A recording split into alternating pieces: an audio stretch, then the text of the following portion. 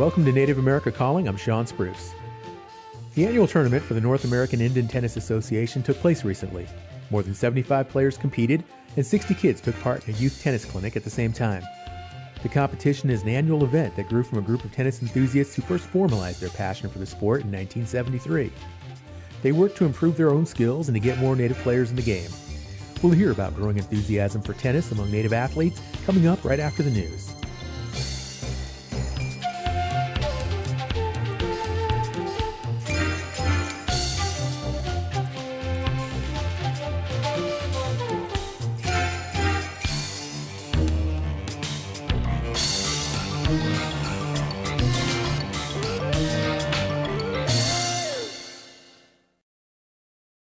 This is National Native News. I'm Antonia Gonzalez.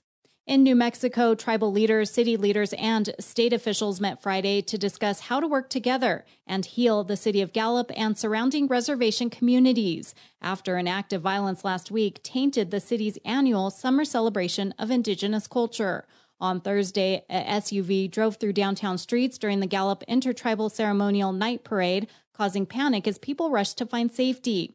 Navajo Nation Council delegate Amber Canisbaugh-Crotty was at the parade. She's calling on the city to update its emergency disaster response plan and for the city and state to deploy a crisis response team to help people deal with emotional distress from the traumatic event. Those children who were visibly crying and shaking, those families who were doing the best that they could, our elders who did not have the mobility to move quickly. And as a community, we supported them. And as we walked back, our veterans who were triggered, who were telling us, I'm sorry, I couldn't stop him. And we have to acknowledge that pain. And what does that mean? Crotty says she will not go back to the ceremonial. Other Native leaders at the meeting echoed her sentiment, saying many people do not feel safe and are hesitant to go back to Gallup. The ceremonial will continue with events through August 14th. Gallup is also a spot where people from the Navajo Nation and Zuni Pueblo travel to for essential services. During the more than 1 hour meeting, which was held both in person and online, city and state officials vowed to work on responding to the incident and to look at future emergency response plans. New Mexico State Police announced it will have an increased presence at ceremonial events and is encouraging the public to report any concerning activity to police. The driver from the parade incident, Jeff Irving, was arrested and is facing a number of charges, including aggravated DWI. 2 passengers were also detained by police. Police say there were no fatalities, but 15 people were injured, including 2 officers. With new voting maps for Montana's legislature to be revealed soon, Native communities are being encouraged to watch the process closely. Eric Tigadoff has more. Billings-based Western Native Voice wants the Montana Districting and Apportionment Commission to respect tribal sovereignty in this process. One of the commission's goals is to keep communities of interest, such as tribes, intact. Tahim Perez with Western Native Voice says that's important, as well as ensuring that people in the legislature come from these communities. Candidates of choice are from your community, and that these communities should be able to have the opportunity to elect someone that shares their values and shares who they are and the unique history and the unique cultures of these tribal areas. The commission has scheduled 9 public meetings so that Montanans can comment on the maps at the end of August and in September. Perez says Montana has an independent redistricting commission and that it's done a good job of ensuring the legislature is proportionally representative of the population of Native Americans in the state. He says the independent setup of the commission has many upsides, including that it's not beholden to the governor or lawmakers. Perez says voters should be engaged in this process. Representation that reflects communities as they are is important, and the only way that a body like the Redistricting Commission can do that is through public comment. The deadline for the redistricting plan is the 10th day of the 2023 legislative session. That was Eric Tigadoff, and I'm Antonia Gonzalez.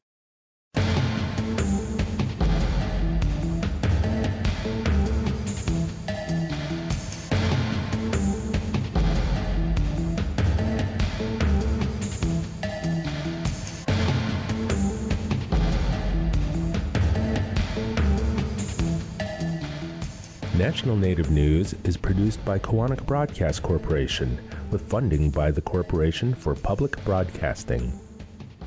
This show is supported by the return of FX's Reservation Dogs. This season of the original comedy continues to follow the favorite gang of indigenous teens in rural Oklahoma. FX's Reservation Dogs now streaming only on Hulu. Support by Sonosky Chambers Law, championing tribal sovereignty and Native American rights since 1976. From opioids litigation to treaty rights to tribal self-governance. With offices in Washington, D.C., New Mexico, California, and Alaska. Sonosky Chambers Law.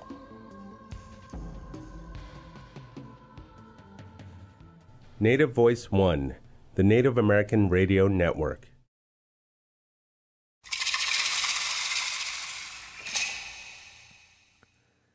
This is Native America Calling. I'm Sean Spruce. Tennis is a fast-paced, high-profile sport that has a dedicated following among Native people. The North American Indian Tennis Association hosted its championship tournament earlier this summer in Oklahoma.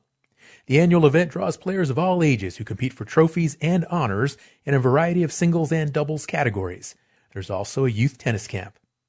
Tennis is an international sport with pros like Rafael Nadal, Novak Djokovic, and Coco Gauff among the top players in the world. And it's often associated with country clubs and wealthy urban communities. But Native American players have enjoyed success on the court too. Today we'll talk with Native tennis enthusiasts who play both recreationally and competitively about what draws them to the sport. Are you a tennis player? If so, give us a call and tell us why you play. The number to join the discussion is 1-800-996-2848. That's 1-800-99-NATIVE. Our first tennis enthusiast is on the line in Norman, Oklahoma. Lee Maytubby is the North American Indian Tennis Association Tournament Director. He is Chickasaw. Lee, welcome to the show. Are you ready to talk tennis? I'm ready, Sean. Anytime. All right. Well, tell us how you became involved in the North American Indian Tennis Association.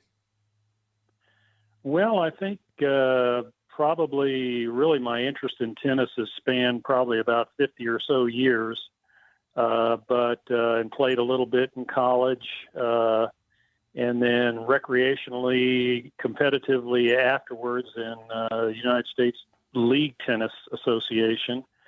But I did find out about the tournament probably in the 70s. And I worked in Washington, D.C. at the time for the Bureau of Indian Affairs, and talking to some individuals there, knew about some other individuals that were trying to establish a tournament that just involved Native Americans. And I got real interested in that since I was playing a lot of tennis at the time, and found out that there were two individuals, Dr. Blue Spruce and Noah Allen, both stationed out in the Phoenix area, and were trying to establish this tournament and for Native people.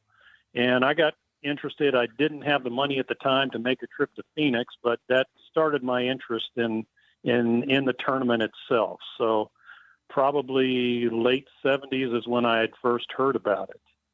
And it's kind of progressed from there. I worked in Albuquerque for a period of time and saw the tournament put on out there, played in the tournament a couple of times while I was there, and then eventually moved to my home tribal grounds here in Oklahoma, and saw it come back to Oklahoma a number of times here as well. So I've kind of been involved in it off and on throughout the years for the past probably 30 or more years, I guess.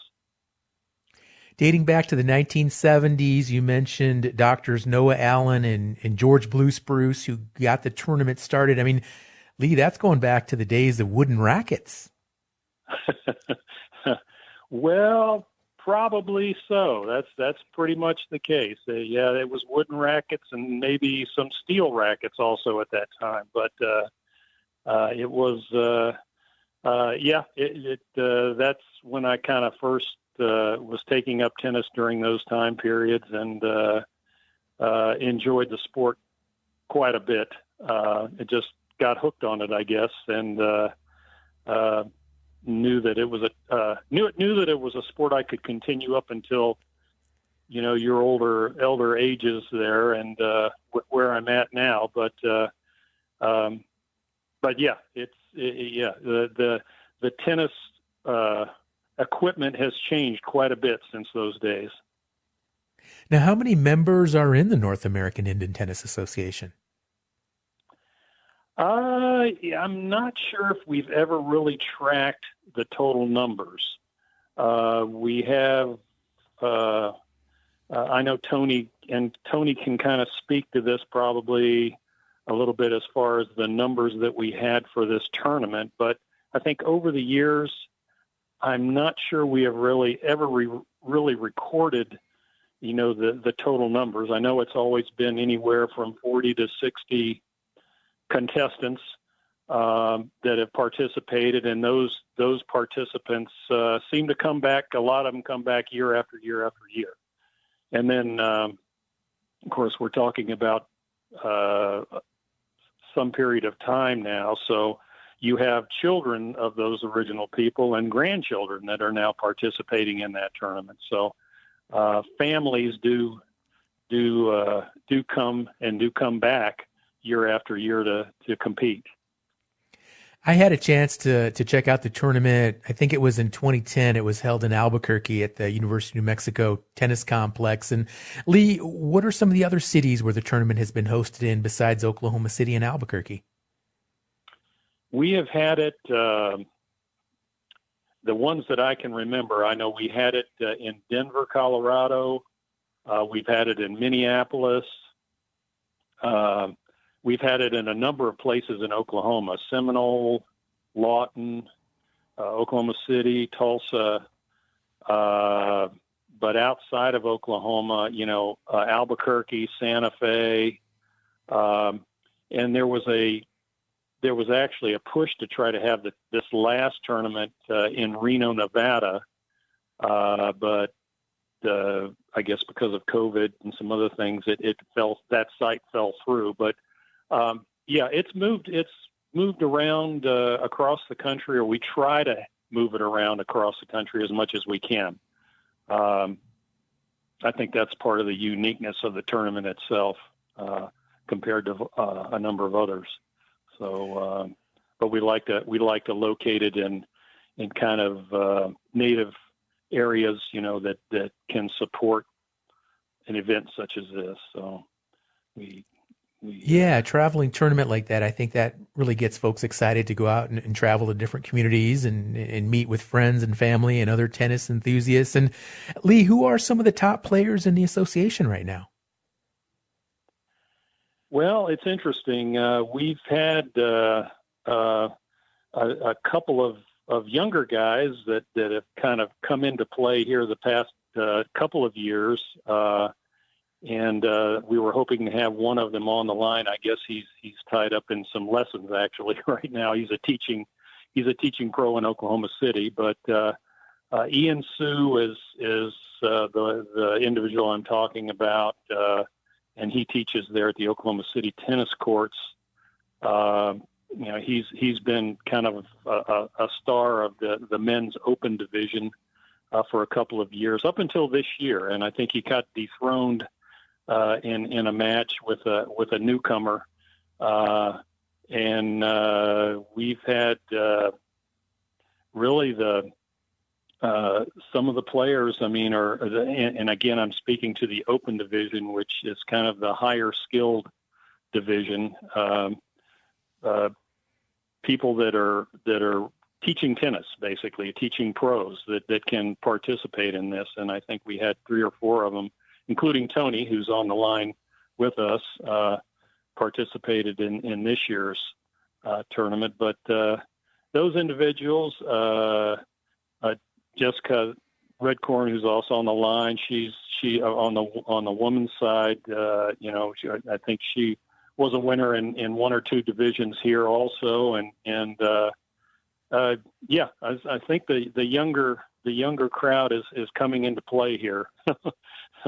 And some of us that have won the tournament or won certain divisions are getting a little older, but we you can still compete in it. You can compete in a senior division, and you can compete in an open division. So, as the older ones get older, that there's a space for them as well. So we enjoy Lee, that part of it. You mentioned Tony Mulligan and also Jessica Redcorn, both tennis players who are on our show today.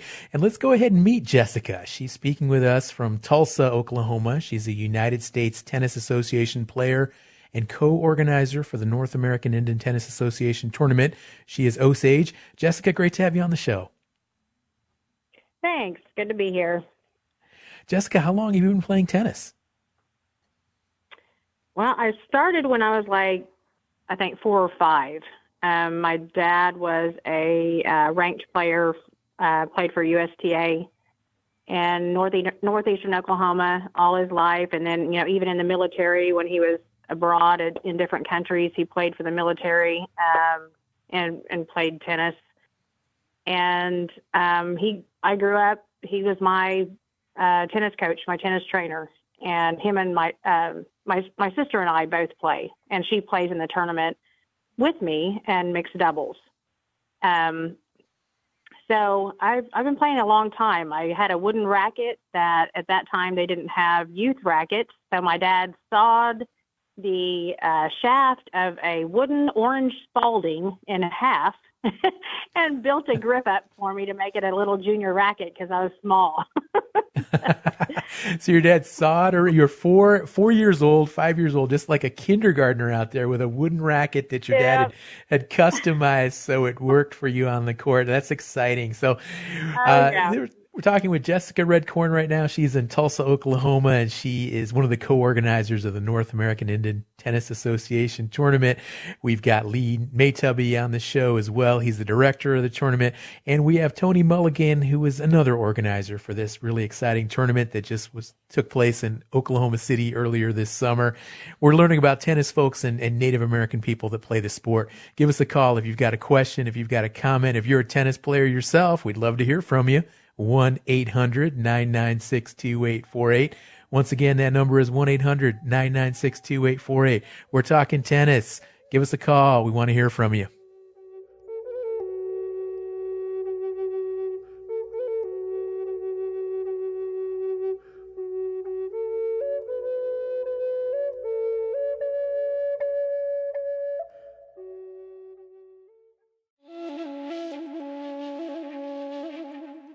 Native American overdose deaths increased by nearly 40% between 2019 and 2020, a number significantly higher than the rest of the population.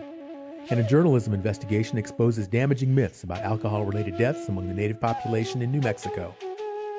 We'll get updates on 2 serious substance abuse problems on the next Native America Calling.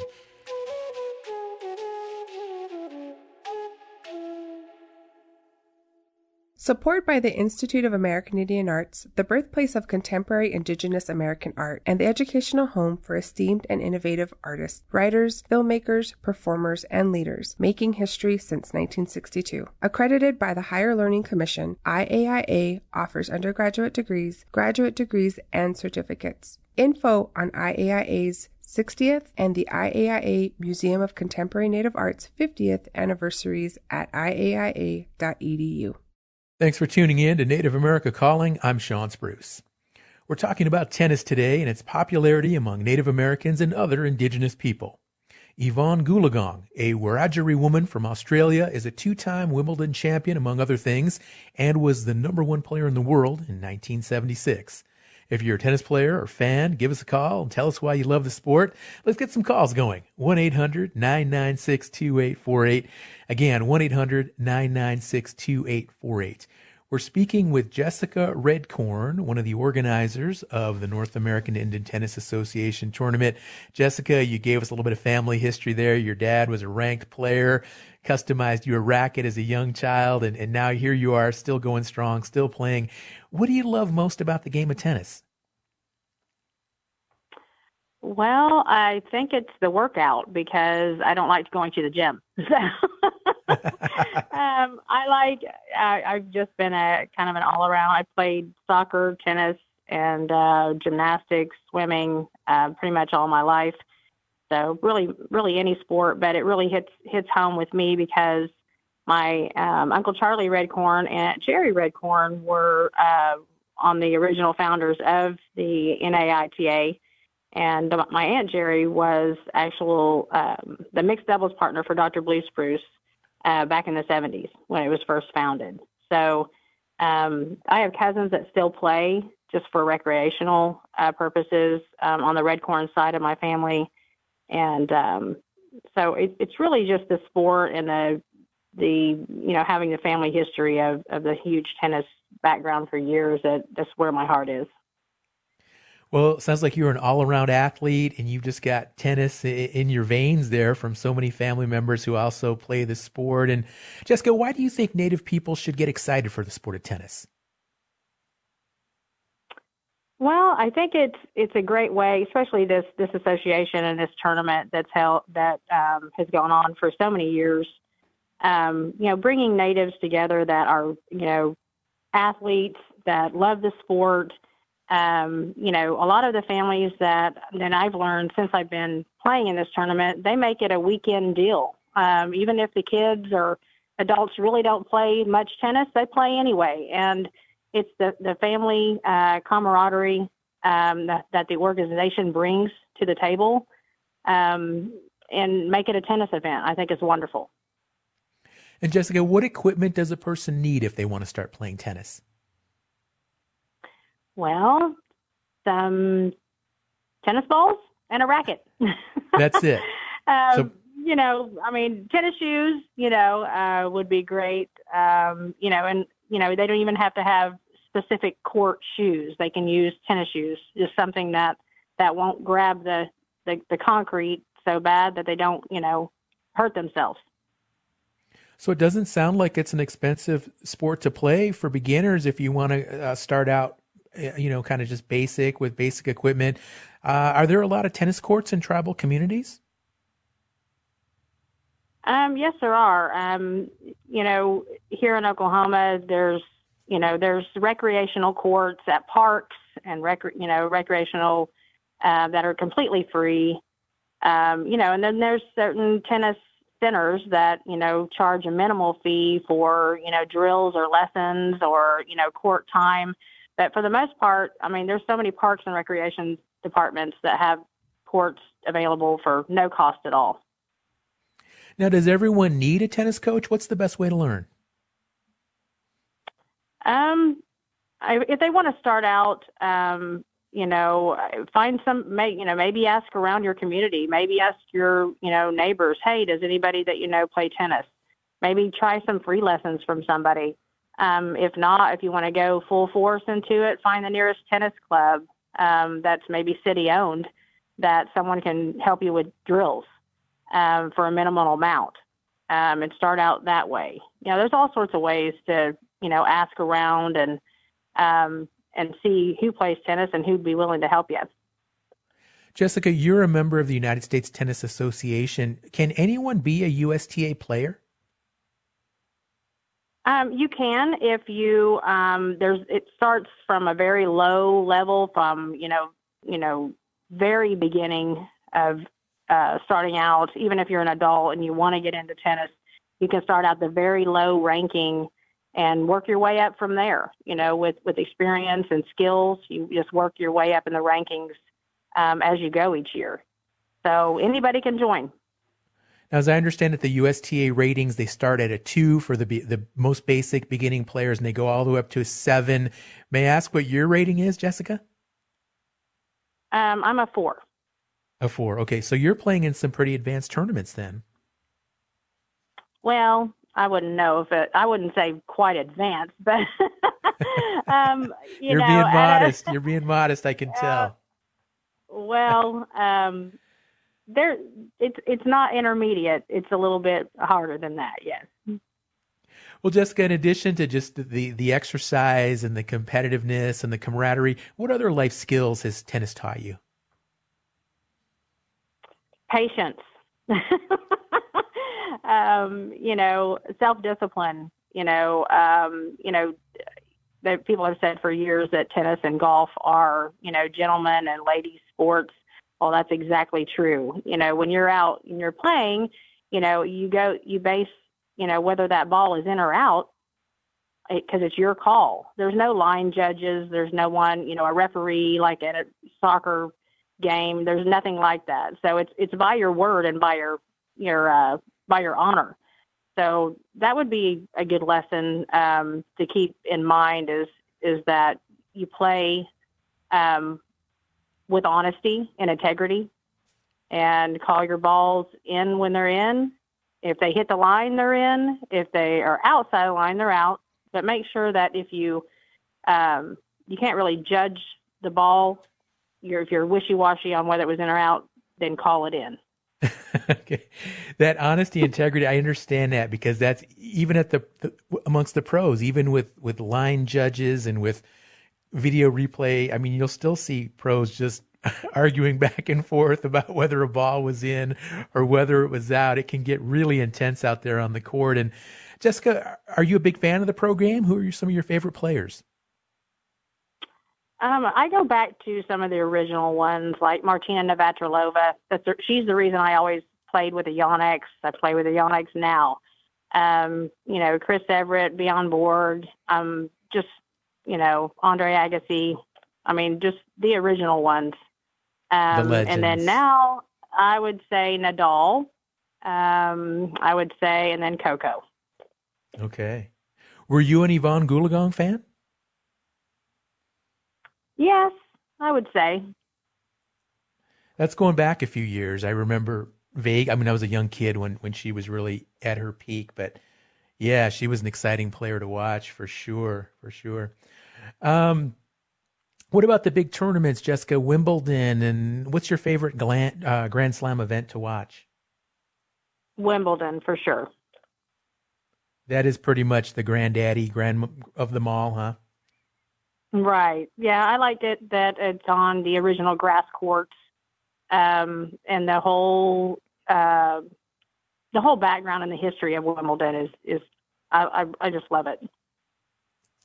Now that's another interesting aspect of tennis is you have these different court surfaces. You've got the traditional grass surface that they play at Wimbledon. You've got just the hard concrete surfaces. You've got the clay surfaces. What's your favorite kind of court to play on, Jessica? I actually like clay. It gives a little more. It's a little bit more, softer on your joints the older that you get. So I actually like clay, but obviously I play on regular concrete 95% of the time. I noticed, the French Open, I think that's a clay tournament, and I noticed the ball moves a little bit slower, and it's messy out there. At the end of a long match, the players are just covered with mud and dirt and everything else. So it's really looks like a lot of fun, but definitely something not for the brave at heart, for the weak at heart for sure. So we have a caller that called in, and they can't come on the line, but they just wanted to say that they're a big fan of table tennis. So I'm thinking ping pong. Jessica, any connection there? I mean, table tennis, does that help a person's tennis skills on playing on a larger court at all? Oh, yeah, I think it definitely helps with hand-eye coordination, your reflex, how fast you are, to get that, paddle up to the ping pong ball. And a lot of racquetball players too. A lot of people that have played racquetball, they transition into tennis, and vice versa. I remember racquetball used to be really popular, like in the 70s and 80s. There were racquetball courts all over gyms and health clubs, and I don't see as much racquetball being played anymore. Is it kind of on the downslide a little bit, Jessica? I would say so. I think the YMCAs that are here in Tulsa, they don't even have racquetball courts anymore. They transitioned them into something else. So I don't think it's near as popular as it used to be. Just one of those maybe 80s, 70s sports that was just kind of a little more popular back in the day. Let's talk with another tennis enthusiast about the sport and the native athletes who play. Joining us now from Oklahoma City, Oklahoma, is Tony Mulligan. He's a tennis player, a tennis coach, and co-organizer for the North American Indian Tennis Association tournament. He is Chickasaw. Tony, welcome to Native America Calling. Hey, thanks for having me. Absolutely. And Tony, what drew you to tennis? My dad started me in tennis when I was in like 5th or 6th grade.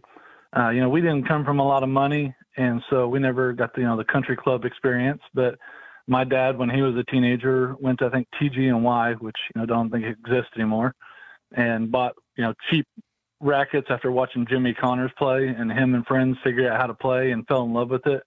So then when we were kids, me and my brother, he taught us how to play. And then in high school, I got the opportunity to play for the high school tennis team and go to the state tournament a couple times, and then got to play a couple of years of college tennis. And so that's kind of how I fell in love with tennis, and then started coaching baseball for about 15 years and kind of stepped away from the game. But then when I had the opportunity to become the head tennis coach at our high school, and that's what kind of brought me back about 6 years ago, and started playing USTA and coaching. And now I run a nonprofit that helps kids here in inner city Oklahoma City to be introduced to the game of tennis. Well, tell us more about that work you do with tennis outreach to young people. And I know the tournament included a youth clinic. Are you seeing an increase in young players? Oh, yeah, especially since COVID happened. Tennis and pickleball are just exploding because they're good, safe sports where you can be distanced, you can be outside, but still have a great time. And so we've seen a lot of new young players come to the sport of tennis. The other thing that's really helping is some of the adaptations. Jessica talked about her dad cutting a racket down for her. We have so many rackets now that are the right size for kids. We have different types of balls that have different compression levels so that they bounce at a level that a kid can be successful at. We have different size courts, and kids are loving it. And so everywhere we go, we find kids that want to play tennis, that want to be involved in something positive. Tony, we briefly mentioned the connection tennis has to country clubs and urban communities. Does that present any challenges when recruiting Native Americans to the sport? Yeah, just sometimes you get a little bit of misconception of, oh, well, maybe that's not for me. Maybe that's not a sport for our people. But I think as soon as you get somebody on the court, that all goes away. And they realize anybody, like Jessica said, all you need is a racket and a ball, and all of a sudden you can have a blast as long as you want. And so that's what we're trying to do, is just put rackets in the hands of kids. When we were able to do the kids clinic at our tournament, every kid walked away from the clinic with their own brand new racket. And so now all of them can be tennis players. And Tony, what about older folks interested in tennis for recreation and fitness? Is it ever too late to pick up a racket? Well, that's one of the great things about tennis. You can only play football so long, but in tennis, you can play from being a little kid to, I play a guy sometimes in his 80s that's still killing it at the net. And so you can play for quite a bit of time. You might have to transition from singles to doubles. You don't have to do as much running, but it's a sport for all people of all ages. Well, folks, if you've got any questions for our guest today, we are talking about tennis. We're talking about a big Native American tennis tournament that just wrapped up in Oklahoma City. We're learning all about the sport. Give us a call, 1-800-996-2848. I want to hear from some Native tennis players out there. I know you're listening. Give us a call, 1-800-996-2848. Tony, COVID, did that impact the tournament over the last few years? What was the issue there in terms of how were you able to have the tournament? So we had a pretty great tournament in 2019 in Tulsa. And then the plan was in 2020 to come to Oklahoma City. And unfortunately, COVID knocked that out. And, obviously that was right in the middle of the big boom of the pandemic. And then in 2021, it was supposed to possibly happen in Reno.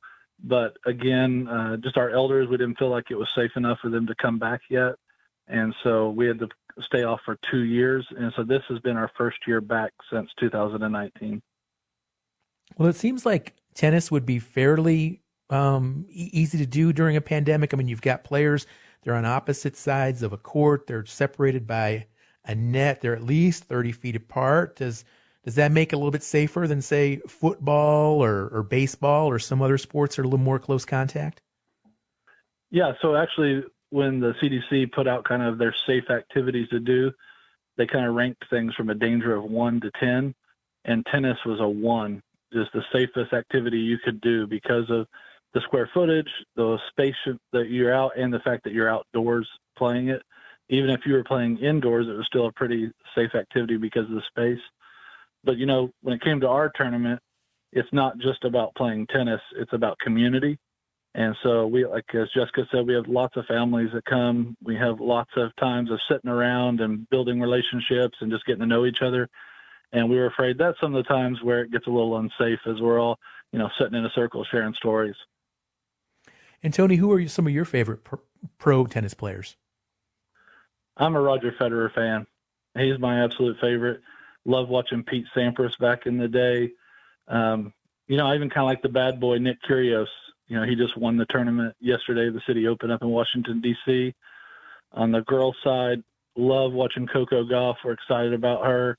I like watching Francis Tiafoe. He comes from NJTL, kind of like the program that I run, and so it's exciting to see a kid come from the inner city of Washington, D.C., and now be playing at that high of a level. We have 3 native tennis enthusiasts on our show today. Lee May Tubby, he's Chickasaw, and he's in Norman, Oklahoma, speaking with us. We have Jessica Redcorn. She is Osage. She's in Tulsa, Oklahoma.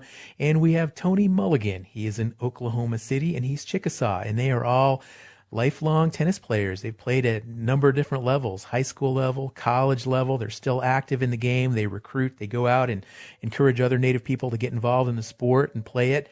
Give us a call, 1-800-996-2848. If you're a tennis player, this show is for you. We're talking all about the sport, different types of racket, different types of clay surfaces, different types of equipment. Get in on this discussion, 1-800-996-2848. We'll be right back after this break.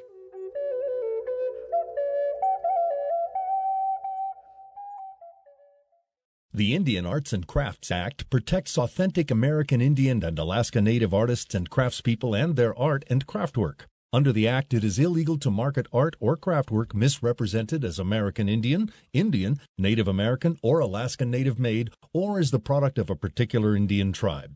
Reporting potential Act violations can be done at doi.gov/IACB or at 1-888-ART-FAKE. Support provided by Indian Arts and Crafts Board. You're listening to Native America Calling. I'm Sean Spruce. Are you a tennis player? Do you want to be a tennis player? We're talking about tennis today. Call in to add your voice or tell us who your favorite pro player is. We want to hear. 1-800-996-2848. That's also 1-800-99-NATIVE. We're speaking now with Tony Mulligan. He's a tennis player and a coach. And Tony, you're actually a teaching pro coach. Tell us more about that. What does it take to be a teaching pro? So to become the certification, you have to go through a whole program through the United States Professional Tennis Association. And so you've got to do a lot of studying, got to do a lot of on-court time of actually coaching that you've got to be able to show you've done. Then eventually you got to take a bunch of tests. So you've got to test over information on the game of tennis, about equipment, about rules. And then you have to do a grip test so that you can show what all, look at pictures and be able to say, okay, that person's holding a semi-Western grip. And then lastly, you have to do an on-court test where you have to actually be able to produce the different kinds of shots that they ask you to do. And then you do group and private lessons, and you're graded on those lessons that you give. Now, that sounds like a really comprehensive assessment of knowledge and experience in the game of tennis. And Tony, I'd like to learn more about the Tennis Association, the Native American Tennis Association, and where do most of your members come from? Are there parts of Indian country where tennis seems to be especially popular? Well, we have a few of our high schools throughout the state that are really big into tennis. And so we see a lot of people coming from those towns, like Anadarko or Ada, but mainly from the big cities. So whether it be Tulsa or Oklahoma City, we don't see as many people from some of the rural areas because there's just not as much access to tennis courts. And so the Oklahoma Tennis Foundation is doing a really good job of trying to go out into some of those areas and provide more opportunities like clinics, but also to help build courts as well. But most of them come from the major cities or, like I said, schools that have a lot of tennis. And to build a court, Tony, I mean, even just a basic court with just, not like a multiple court setup, but just one single court with the concrete and the fencing and everything, about what does that cost a community to build one of those?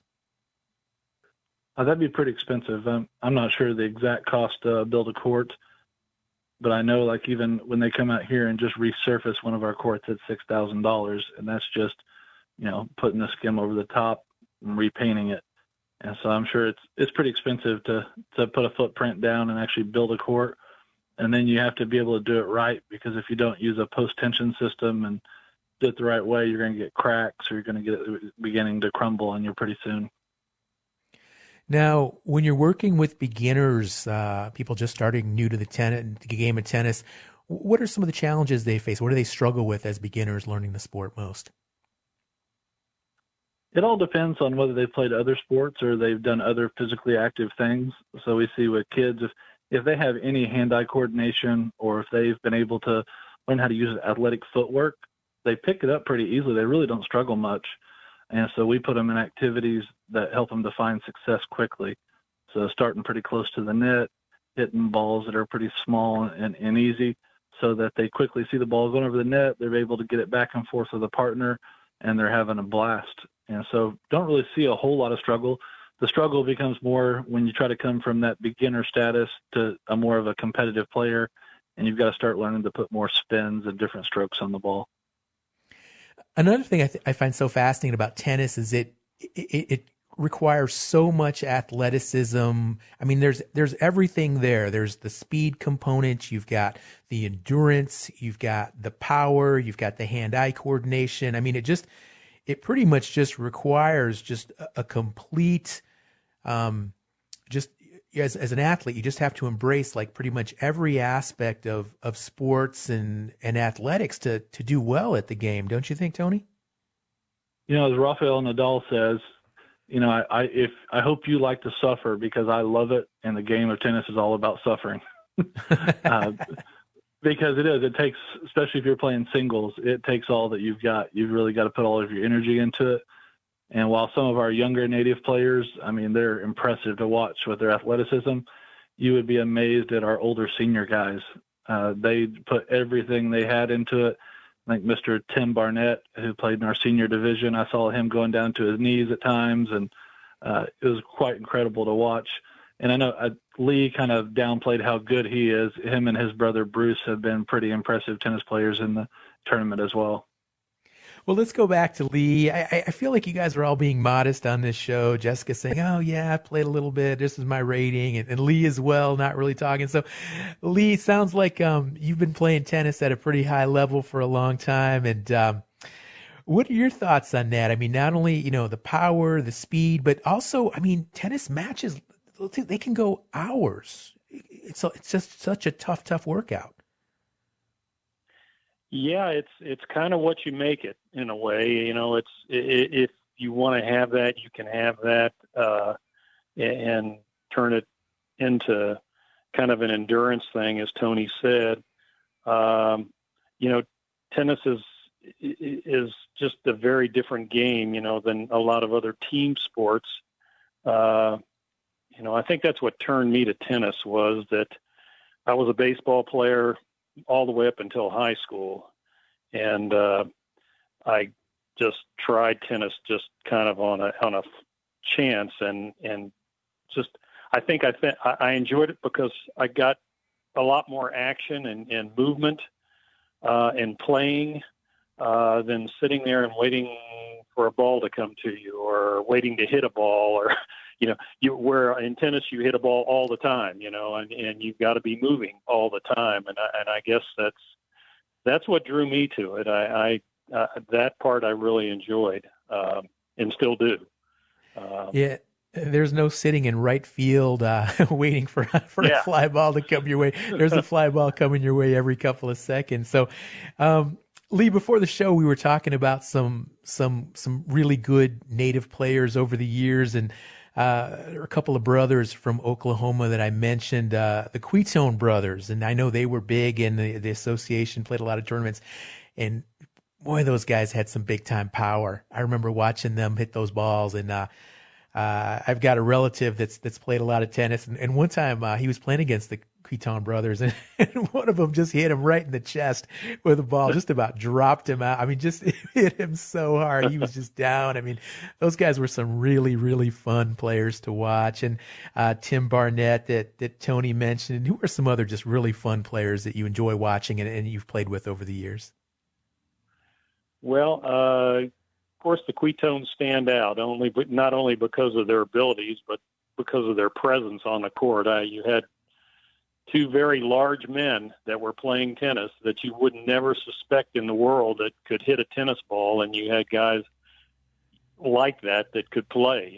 I was trying to recall there was another individual who actually won this tournament for a couple of years, and he was from Taos Pueblo originally, but was stationed down in Texas. And he participated in the tournament, like I said, for a couple of years and was a great singles player.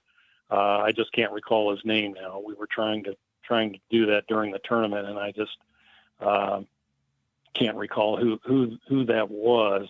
It'll dawn on me eventually. But we've had, just a number of them. I don't know. I can throw in my niece if we're talking about family members.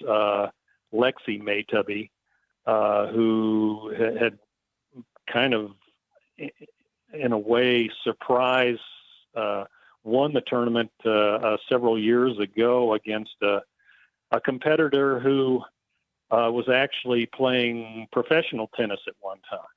And she had upset her and went ahead and won the women's singles title that particular year, but she was a very good player. Her tennis playing is on hold right now because she's taking care of a young child, but she'll be back in future tournaments. At least on our side of the family, that was the one outstanding player. My brother and I both competed and won a couple of times in a couple of the older senior events.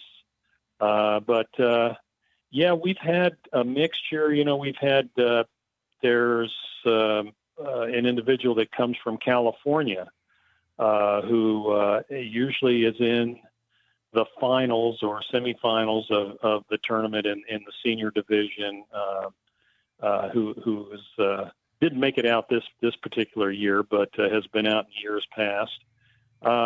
Just the names kind of go by the wayside after a while, but I can recall where these people came from and what how good they were. A lot of good players, a lot of good native players. I remember another gentleman from Oklahoma by the name of Max Factor, and he was a really good. Remember Max? Yeah, and in fact, we have an award that we issue now. Every time we have the tournament, we issue an award in his name. It's a sportsmanship award. So we issued that again this year, and in every tournament, we make sure that's part of the awards presentation. That's wonderful. Wonderful to know. Jessica, I'd like to go back to you and, talking about tennis and just, the speed, the power, the endurance, and all the different skills that are required to be a good player. And what skill did you have to really work on the most to get your game to where it is now, your skill level? I would say probably most people would say this too. My serve. Definitely my serve. Your serve. And what is it about the serve that makes that so challenging for so many players? Well, there's lots of stuff. You have to make sure and get your toss right. Know exactly when to do the perfect timing of swinging your racket up to hit the ball after you've tossed it up. And then the placement, you could only hit it, right over the net in that square. So, I would say that's the most difficult thing that I've had to try to overcome.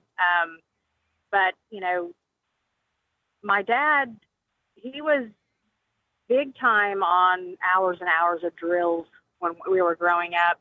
And two major things that he had me practice on was my serve and my backhand. To this day, I think both of those are pretty much the better quality that I have in my game. But it's hours and hours of drills. You just have to keep at it until you get it right, or try to get it right. Jessica, another issue that you do hear about with tennis players are injuries and, of course, tennis elbow and things like that. And what can a player do to minimize the risk of injury on the court? I think stretching will have a lot to do with it. Taking care of, making sure that, you're not, you're with your diet. Making sure you kind of take care of those joints that are having to get jarred sideways and up and down. A lot of people with, if they have weak knees or, weak ankles, then just put a brace on and know when to take it easy. Know when to say, hey, that's a great shot, and not go after it and kill yourself. In fact, I played adult soccer all my life until about 5 years ago is when I came back to the court. About 4 years ago is when I came actually back to tennis. And I had blown my knee out playing women's soccer. So when I rehabbed it and got back out on the court, I wore a brace for a while. So it's just knowing your limits, your physical limits. But I think stretching and just taking care of your body, keeping those joints, moving, I think that has a lot to do with it. Now, Jessica, where can our listeners go to learn more about the North American Indian Tennis Association? Well, we have a Facebook page that's pretty up to date. We'll be posting soon because the tournament next year, and it's always on Memorial Day weekend, it will be held here in Tulsa, Oklahoma, this coming Memorial Day weekend. So we have the Facebook page, and I don't think our website is, I think we talked about that this past tournament, but I don't think it is up to date yet. But I'll be working on getting some more information to get that all updated as well. And Tony, where can listeners go to learn more about your nonprofit that does tennis outreach? Yeah, that's firstserveokc.org. And that you can find all the information you need, or any social media, First Serve OKC.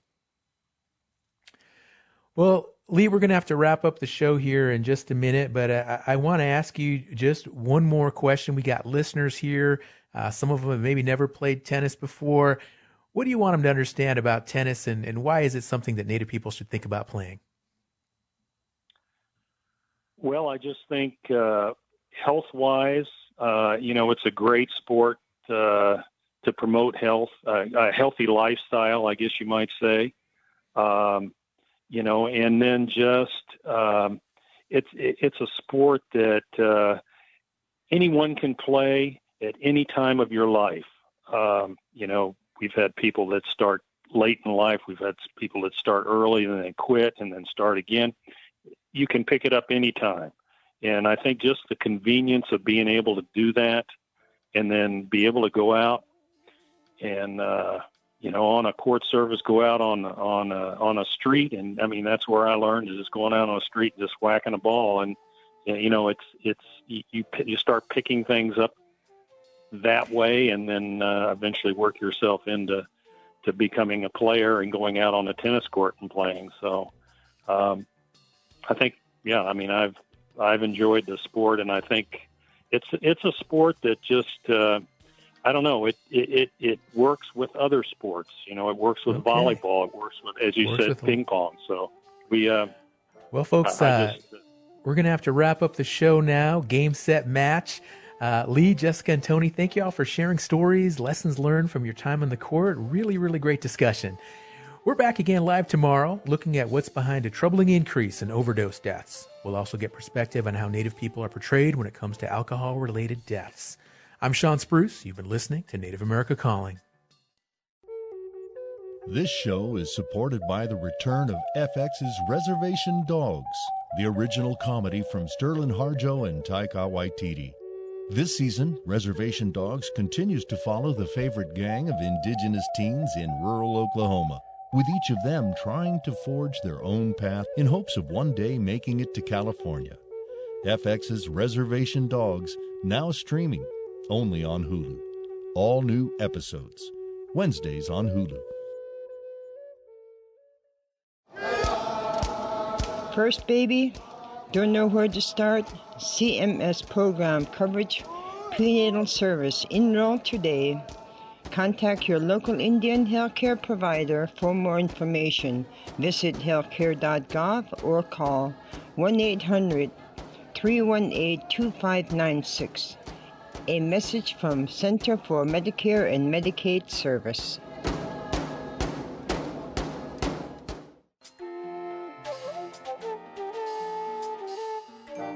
Native America Calling is produced in the Annenberg National Native Voice Studios in Albuquerque, New Mexico by Koahnic Broadcast Corporation, a Native nonprofit media organization.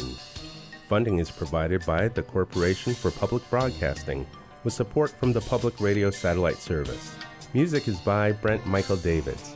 Native Voice One, the Native American Radio Network.